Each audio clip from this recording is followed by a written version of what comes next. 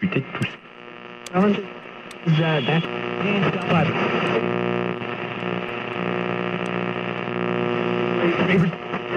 know, these people. Oh. I don't want to set the world on fire. We interrupt our program to bring you this important message.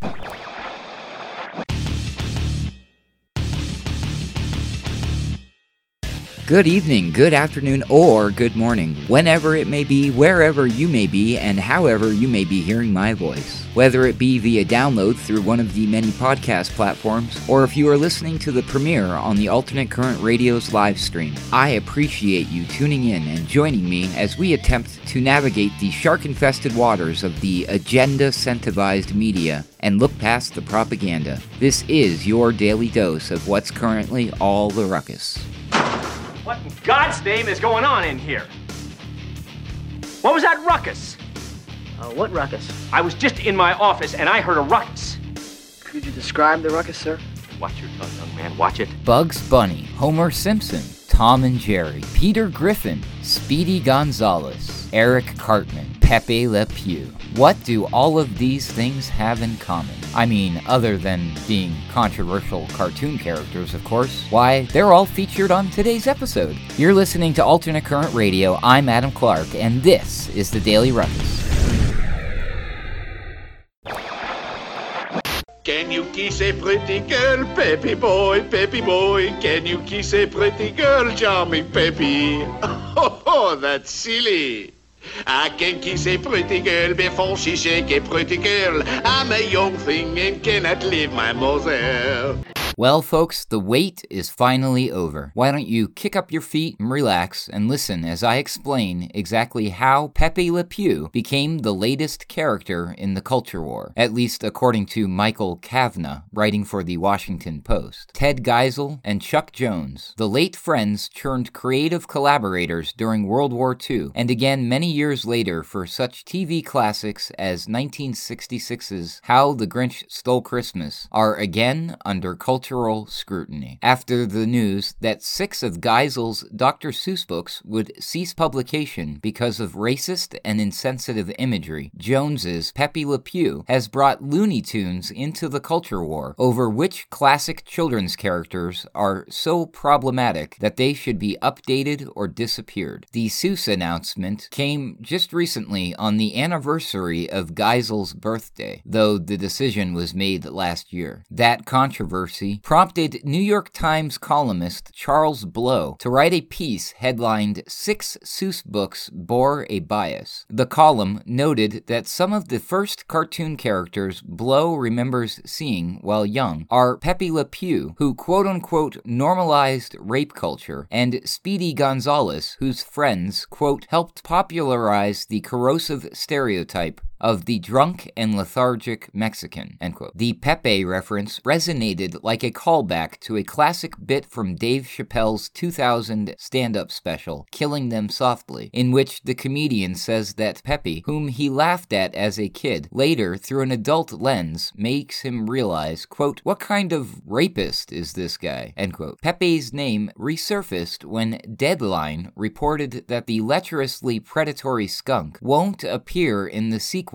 Space Jam: A New Legacy, due out in July, after a scene involving Pepe, shot by the film's first director, Terrence Nance, was cut. Director Malcolm D. Lee took over the movie nearly 2 years ago. Deadline reported that Pepe Le Pew will, quote, likely be a thing of the past across all media, end quote. And The Hollywood Reporter also noted that, quote, there are no current plans for the controversial cartoon skunk to return, end quote. On Deadspin, Julie DeCaro said Pepe Le Pew deserved to be quote-unquote canceled, writing that since his World War II era creation, quote, we've learned a lot more about consent and women have fought and won more recognition of their bodily autonomy, and yet we continued to see these same old "she's just playing hard to get" tropes in entertainment even today, end quote. Elsewhere, Rex Murphy of the National Post wrote a letter to Blow saying, quote, "What's next, I wonder? A hit job on Marge Simpson? I wouldn't be surprised," end quote. Gabriel Iglesias tweeted, quote, "I am the voice of Speedy Gonzalez in the new Space Jam. Does this mean they are gonna try to cancel Fluffy too? You can't catch me, cancel culture," end quote. The examples keep stacking up. Disney Plus recently removed such films as Peter Pan and Dumbo from its set of titles designated for children's viewership profiles because of stereotypes and racist depictions. Some Golden Age Warner Brothers characters have changed in recent years in response to changing times. HBO Max's Looney Tunes cartoons showrunner Peter Braungart told The Times last year, quote, "We're not doing guns," end quote, meaning Elmer Fudd would no longer carry his hunting rifle, and Yosemite Sam would be stripped of his pistols. Looney Tunes reportedly would still feature tools of the stock cartoon chase, like Acme Dynamite. Andrew Farrago, curator at San Francisco's Cartoon Art Museum and author of The Looney Tunes Treasury, says Seuss characters and the Warner Brothers animators used, quote, "then commonplace racial and cultural stereotypes, though the enduring popularity of Dr. Seuss and Looney Tunes has led to some issues that their creators, born in the early 1900s, never could have anticipated," end quote. The 6 Seuss books, no longer printed, include And to Think I Saw It on Mulberry Street, published in 1937, and If I Ran the Zoo, published in 1950. Jones co-created Pepe Le Pew with Mike Maltese in that period. The feline groping character made his visual debut under a different name in the short Odorable Kitty, released in 1945. That same year, Life photographer Alfred Eisenstadt shot the iconic VJ Day photo of a non-consensual Times Square kiss, once viewed as romantic by many, yet which now speaks to quote-unquote deeply seated sexual prerogatives and assault, historian Brooke L. Blower wrote in the Washington Post in 2019. Pepe Le Pew made his official debut in 1949's Oscar-winning For Sentimental Reasons. According to Wild Minds, the artists and rivalries that inspired the golden age of animation, written by Reed Mittenbuehler. As voiced by Mel Blanc, the character was partly inspired by Charles Boyer's smitten French jewel chief Pepe Le Moko in the 1938 remake Algiers, a film said to have helped inspire Casablanca. Pepe Le Pew nods to Algiers with his references to getting away to Zikazba, the citadel area of the city, and his 1954 short was titled The Cat's Ba. Jones and Maltese's intent in creating Pepe Le Pew, quote, wasn't to glorify bad behavior or to outrage, Mittenbuehler writes in Wild Minds, but rather to spoof and tease Looney Tunes colleague Ted Pierce, who, quote, was always baffled when women didn't return his attentions, end quote. Pierce's attitude toward sex, quote, was direct and uncompromising, Jones wrote in his 1989 memoir, Chuck Amuck, The Life and Times of an Animated Cartoonist, adding, quote, it was only logical, of course, that Ted would be in on the beginnings of Pepe Le Pew. His devotion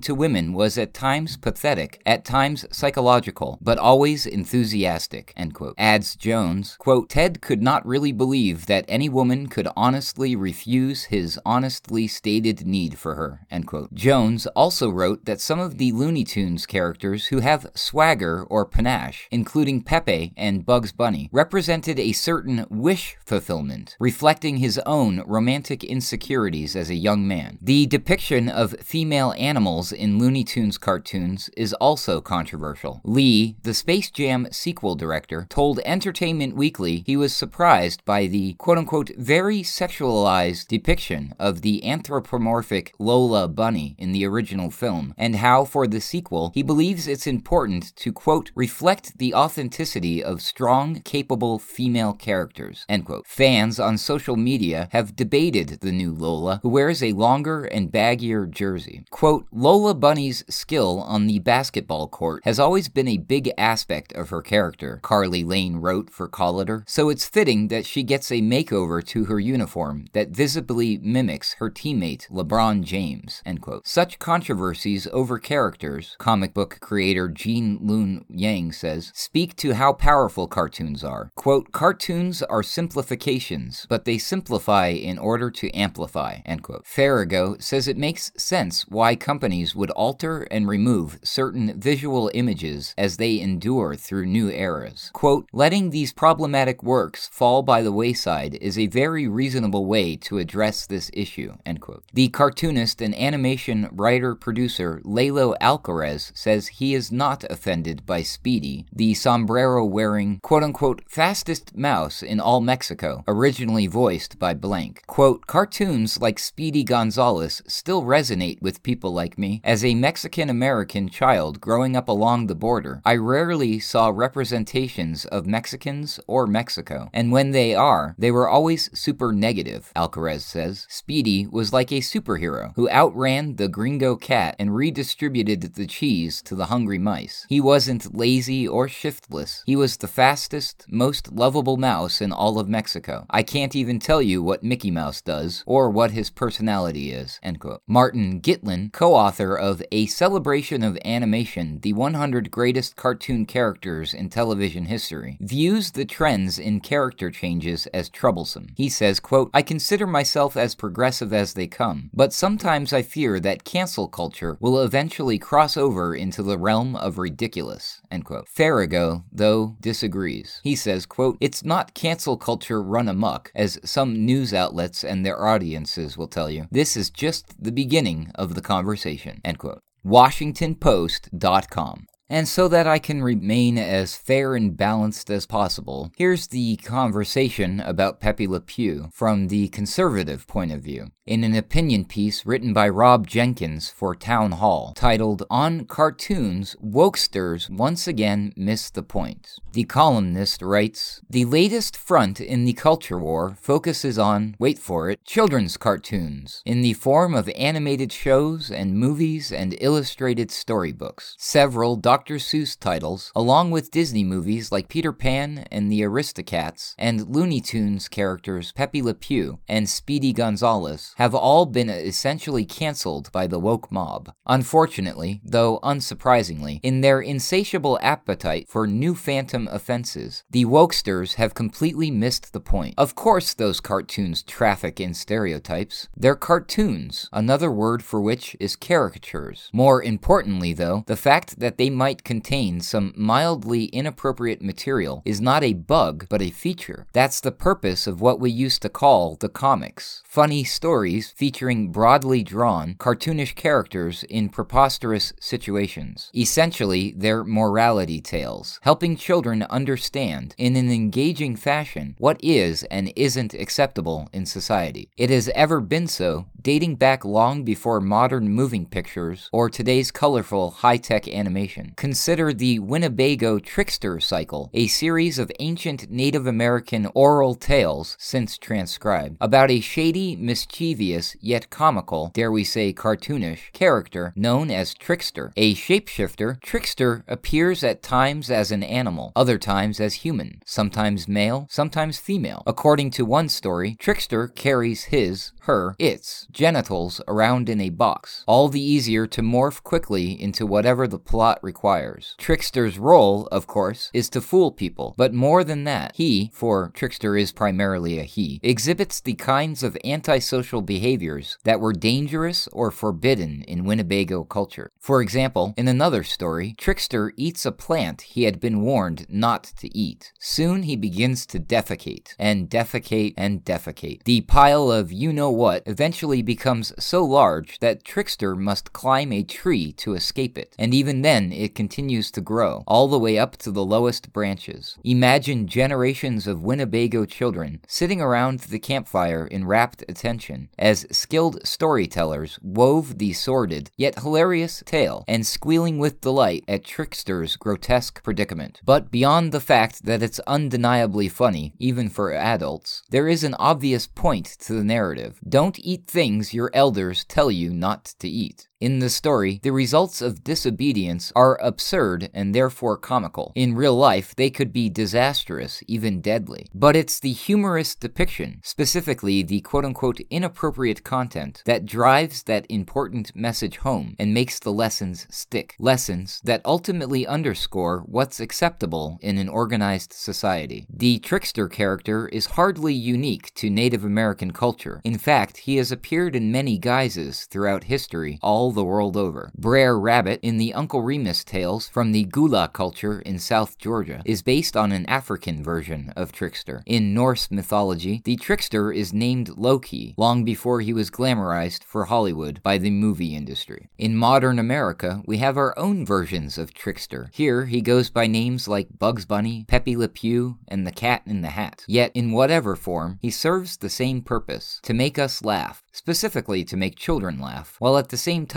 illustrating behavior that, although indisputably funny, is also obviously wildly inappropriate. That, as our Winnebago, Norse, and African forebearers understood so well, is one of the primary ways children learn, not just through moralistic portrayals of good behavior, but through comical depictions of bad. Thus, it never occurred to me, as a little boy watching Pepe Le Pew cartoons on Saturday morning, to find his behavior acceptable, much less imitate it. Viewing his overly amorous antics in light of what my parents had taught me about male-female relationships, and therein perhaps lies the key, I understood just the opposite. It was clear that Pepe was a cad, that no man should treat women that way, and that any man who did was, what else, a skunk. That was the message I received because it was the message intended by the storytellers. Like those who came before us, we used to understand such things. That we no longer do. That sour, humorless wokesters are attempting to banish the lovable, deplorable, ridiculous rogue Trickster bodes ill for our society. Townhall.com. Of course, this is not the first time that cartoon characters have caused controversy, and it probably won't be the last. Here's a little piece written on Chillopedia back in October of 2019. Cartoon characters, don't you just love them? Cute, cuddly, sweet, straightforward, simple, and harmless. Well, not exactly. Alongside books, films, music, and art, there has also been a fair share of controversial cartoon characters who have struck a certain discord with the public, who have been whipped up into alternating states of disgust, shock, and apoplexy. Some of the characters are understandably close to the knuckle and were clearly created to ruffle feathers. Others, however, seem rather tame and innocuous, yet still managed to upset an ever-quick-to-pounce public, provoking rallies of rage and cries for censorship. It's fair to say that cartoons have often been misunderstood as something just for kids. Take a closer look, however, especially in more recent times, and you'll see that cartoons' ability to pierce the flesh of contemporary issues and sensibilities and manipulate, twist, and subvert them has made them one of the most valid and articulate commentators on the political, ideological, and social standards, or not, as the case may be, of the day. Here are a few cartoon characters that have caused controversy. Bugs Bunny. What? Our favorite carrot-chomping rabbit? Controversial? You can probably understand how Family Guy or Cartman could get someone's goat, but Bugs Bunny? Hang on a minute. Take a closer look, and you'll see there's always been a darker streak to this buck-toothed bunny's oeuvre. Certain sections of his cartoons are even banned for their racist overtones. Peter Griffin. Seth MacFarlane's Family Guy creation was clearly designed to be controversial, and he succeeds admirably on so many levels. Crude, lowbrow, unintelligent, obnoxious. He may even occasionally overstep the mark, as recent episodes have implicitly depicted him as an abusive husband, slightly deviant, neglectful of his offspring, racist, and slightly pedophilic. Tom and Jerry. There have always been murmurs of discontent amongst those supposedly holding the moral high ground over Tom and Jerry cartoons, racism and violence being the two main bones of contention. To kids who watch it, it's crazy knockabout slapstick. To some adults, it's unnecessarily violent and brutal. Like Bugs Bunny, Tom and Jerry are animated products of a particular time, and some of the sensibilities of the day come through in the cartoons. It's just a shame you don't see their misadventures on TV half as much as you used to. Cartman. Undoubtedly one of animation's most controversial figures, Cartman was designed to be a caricature of the contemporary American kid. Fat, spoiled, foul-mouthed, bad-tempered, and manipulative. And that is what makes him funny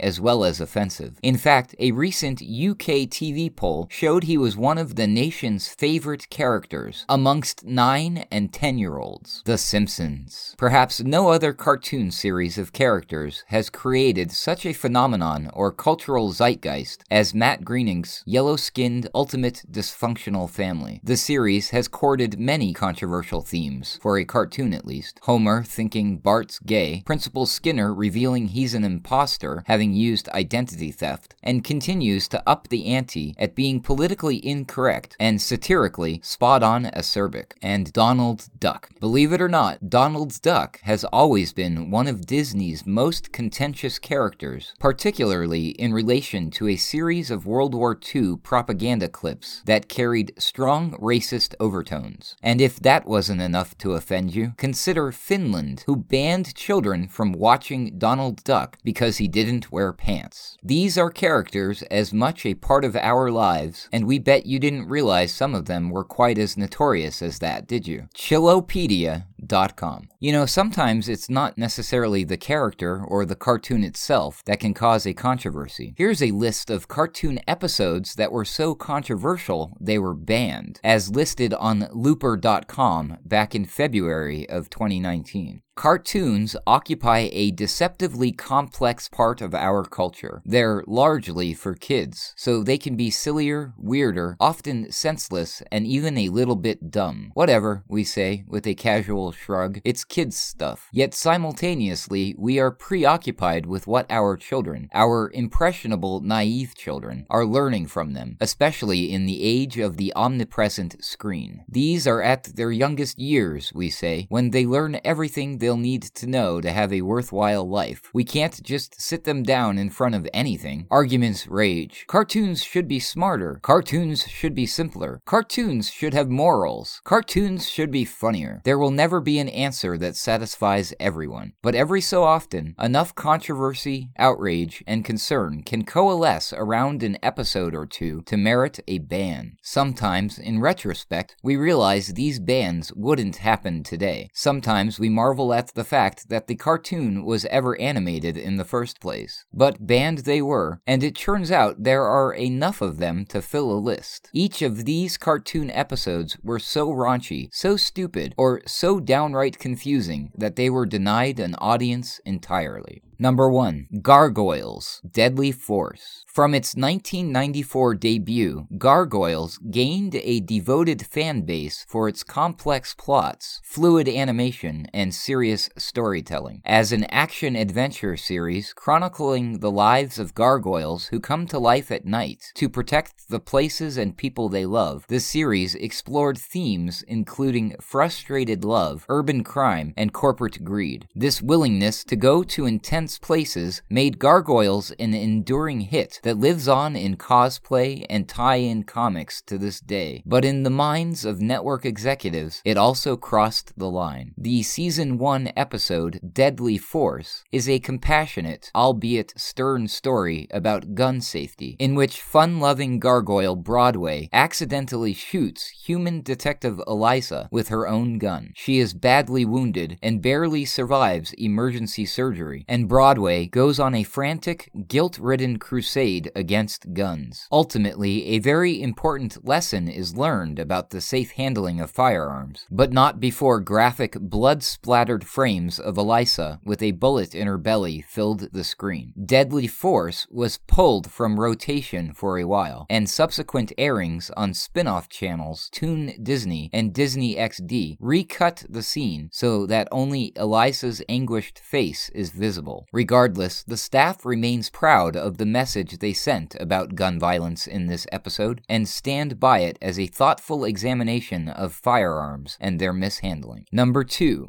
Dexter's Laboratory, Dexter's Rude Removal. Dexter's Lab was one of the biggest successes of 1990s animation, an irreverent send-up of everything from mid-century space-age ambition to Marvel action heroes. At the heart of it was Dexter, megalomaniacal child genius with a secret lab behind his bedroom bookcase, and Dee Dee, his goofy, tutu-clad sister. Their clashes, often involving Dexter's experiments upon Dee Dee, defined many episodes of the show, and typically went to bizarre extremes, as when Dexter sought to grow a beard to display his manliness after Dee Dee's teasing, or when Dee Dee inspired a crush in Dexter's arch-nemesis, Mandark. That sibling rivalry reached new heights in Dexter's Rude Removal. In this infamous episode, Dexter develops a quote-unquote rude removal system to remove Dee Dee's more irritating qualities. This backfires, and Dexter ends up creating two versions of himself and his sister, a polite, vaguely British pair, and a pair whose every other word is censored by profanity bleeps. Despite its completion, Dexter's Rude Removal never aired. Series creator Genndy Tartakovsky mentioned it from time to time, growing its legend, until finally it surfaced on late-night programming block Adult Swim's website. Despite the fact that no curse word is ever actually uttered uncensored, the mere fact of their existence was too much for delicate ears. Number 3. Tiny Toon Adventures, One Beer. Tiny Toon Adventures was known for its wry attitude towards cartoon conventions. Babs, Buster, and the rest of the Acme Looniversity gang regularly poked fun at the expectations and tropes of the medium, from subverting slapstick gags involving mallets and banana peels to the contrasting iconic jokesters like Bugs Bunny and Daffy Duck with genteel mortarboards and academic robes as the Looniversity's professors. From the cartoon's setting in a town called Acme Acres to character names like Merry Melody, riffing off Warner Brothers' legendary Merry Melodies cartoons, the whole cartoon rests on a foundation of metatextual ribbing. But that went a little off the rails with the infamously banned One Beer. Plucky Duck, Hampton J. Pig, and Buster Bunny go on a whirlwind bender when they drink just one beer for the first time, quickly plummeting from wide-eyed kids to stubble-chinned lowlifes who slurringly ask their female classmates, "You babes wanna hang?"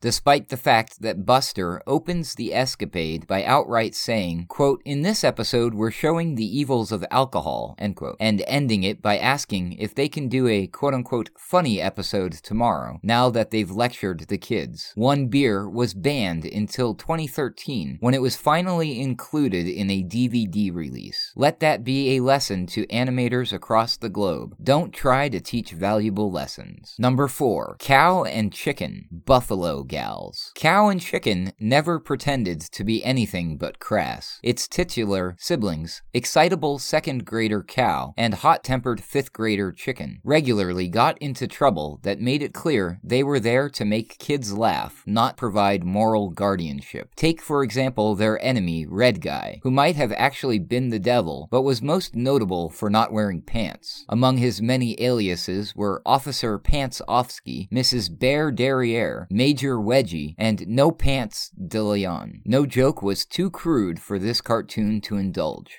There was, however, a limit the censors did not want crossed, and Cow and Chicken found it with Buffalo Gals, 7 solid minutes of lesbian jokes. That is, quite frankly, what the episode consists of in its entirety. A motorcycle gang of short-haired, tattooed women who break into the family's home and chew on the carpet. One of them is named Munch Kelly. There are softball jokes. The "Come Out Tonight" in the song the gang takes their name from is emphasized. Unsurprisingly, it faced resistance from network executives, although it lives on in the sketchier parts of the internet. Number 5. Dudley Do-Right, Stokey the Bear. Dudley Do-Right's Stokey the Bear was intended in the spirit of fun. Canada is roundly, if kindly parodied in the episode as the home of trees, lumberjacks, the firewood industry, and, well, not much else. A man is named Redwood. Snidely Whiplash is doing his diabolical deeds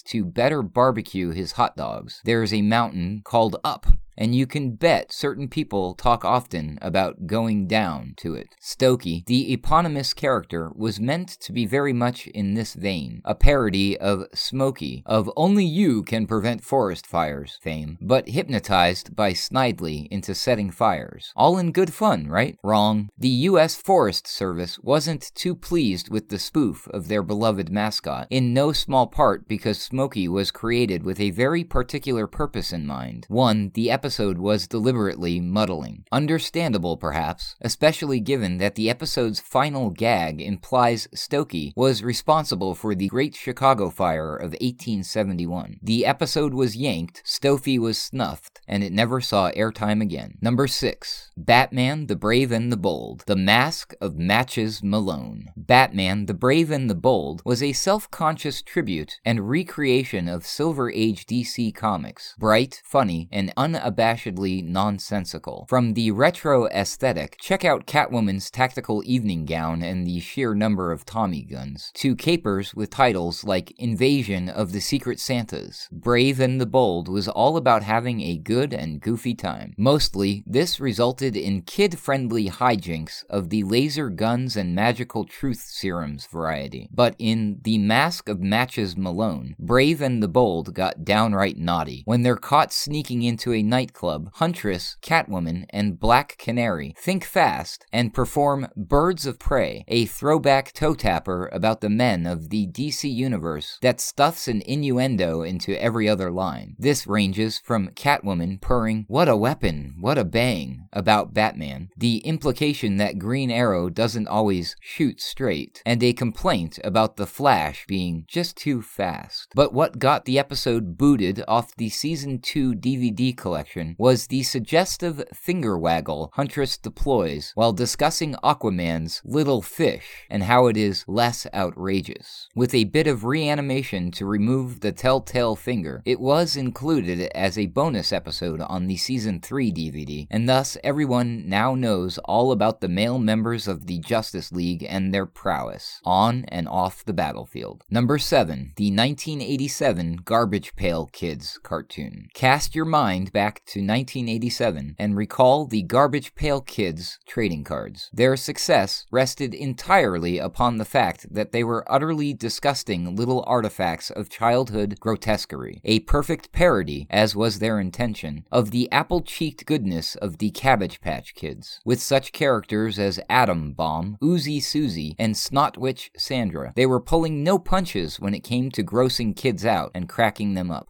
But the 1987 Garbage Pail Kids cartoon went too far for the US viewing audience, starring Split Kit, Clogged Dwayne, Elliot Mess, Terry Cloth, and Patty Putty. The eponymous kids used their disgusting powers to save the day. Groups, including Action for Children's Television and Christian Leaders for Responsible Television, protested, however, and the show was yanked from the airwaves mere days before release. Though it did go on to air in other countries, it never saw the light of US viewership. The Garbage Pail Kids were, to be frank, dumped. Number 8. Sailor Moon, Day of Destiny. The English language dub of anime mega hit Sailor Moon cut and censored so many things from the original Japanese version, it merits an article unto itself. Many of these changes have become infamous. Sailor Uranus and Sailor Neptune, originally lovers, were changed to cousins. Zocity, originally an effeminate gay man, was given a female voice actor, and multiple instances of implied nudity were scrapped. Before many of these now infamous choices were made, however, was Day of Destiny, the finale to Season 1. Originally a two-parter, Day of Destiny sees Sailor Moon and company storm the evil Queen Beryl's Arctic fortress. Her henchmen attack, and the battle quickly goes south. Sailors Mercury, Mars, Jupiter, and Venus all die on the ice, and Sailor Moon is forced to fight the supercharged Beryl on her own. Given that the original Japanese title of the first episode is Death of the Sailor Guardians, the tragic final battle, it is perhaps unsurprising that it was cut, and the finale reduced to one cobbled-together episode for the US market. It does, however, make the moment when the allegedly captured Sailor Scouts appear beside Sailor Moon to offer ghostly encouragement a bit confusing for American kids. Regardless, everyone is reborn in both the English and Japanese versions, and the dub went on to make vastly more controversial choices. Compared to Uranus and Neptune's accidental incest, Day of Destiny looks tame. Number 9. Pokemon, Electric Soldier Porygon. 1990s playgrounds the world over found themselves beset by a new fad. It was called Pokemon, and it still has yet to release its grip on young minds. Kids just can't get enough of Pikachu, Bulbasaur, and the gang, from the comics to the games to the anime. But a rumor haunted the franchise early on, mutating as it passed from kid to kid. There was an episode, they whispered, that was banned. It had made some kids sick. No, it had killed a kid, a dozen kids, hundreds. The internet was in its infancy, and no one had ever seen the fabled episode, and so the tales grew unchecked. Even today, you might hear a child whisper about a killer episode of Pokemon that no one has ever seen. Unlike other kid-spread legends, this one really did turn out to be true. Electric Soldier Porygon is the episode in question, and it was indeed banned from the airwaves for reasons of public health. Hundreds of Japanese children were rushed to the hospital after it aired in 1997, suffering from seizures, convulsions, and vomiting. It turned out that a brief moment of bright, strobing animation induced this illness and set off a generation's favorite bit of gossip. 20 years later, it still fascinates us, though luckily, those prone to seizures know to keep well away. Number 10. The Powerpuff Girls. See me, feel me, know me. The Powerpuff Girls was never a show content to be normal. The very premise itself, man combines sugar, spice, everything nice, and a mysterious black ooze, creates triplets, is bizarre, and episodes hinged on everything from elaborate Beatles parodies, Season 3's Meet the Beat-Alls, to the sinister effects of paste consumption, Season 1's Paste Makes Waste. But in Season 5's See Me, Feel Me, Know Me, this was taken to new heights. In an homage to rock operas like Tommy, the episode is a sung-through musical in which the girls meet a magical gnome who promises to vanquish all evil in exchange for their powers. They take his offer, and he makes Townsville into a cult. Eventually, the day is saved, Townsville is restored, and the gnome is defeated. So why did Cartoon Network keep this episode off US airwaves? Questions swirled for years, until show creator Craig McCracken finally provided some answers via his Tumblr. Quote, they banned it because they claimed that the metal beams in the destroyed buildings looked too much like crosses, and one of the hippies looked like Jesus, end quote. The staff was surprised, and the fans were deprived, but it all worked out in the end. The episode is now available to anyone who wants to watch it on Hulu, iTunes, or on the original series DVDs. And lastly, number 11, Outlaw Star, Hot Springs Planet, Tannery. Anime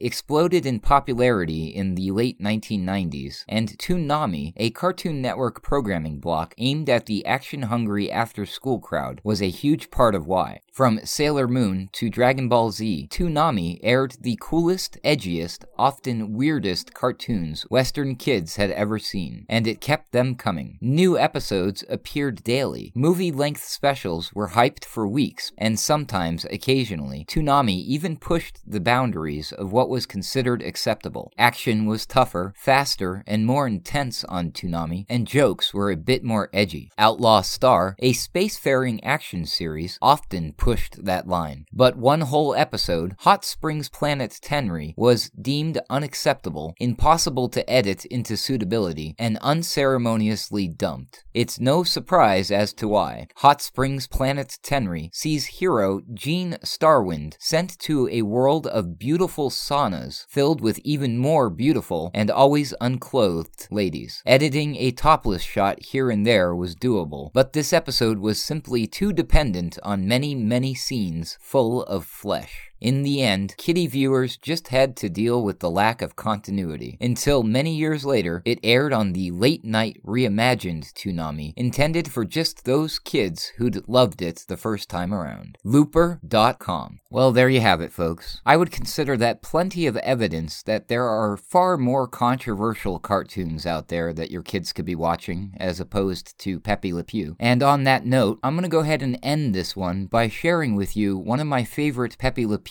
memes. In what appears to be a Facebook post, in response to an article by WFLA.com titled, "Goodbye, Pepe, here's why the longtime Looney Tunes character was canceled," a user going by the name of Joe Pug commented the following: "I'm glad he's canceled and my children are safe. Now my son can get back to playing Grand Theft Auto, where he just set a hooker on fire so he didn't have to pay her." For the ACR, I'm Adam Clark, and this has been the Daily Ruckus for Tuesday, March 16, 2021. For more information, please visit alternatecurrentradio.com.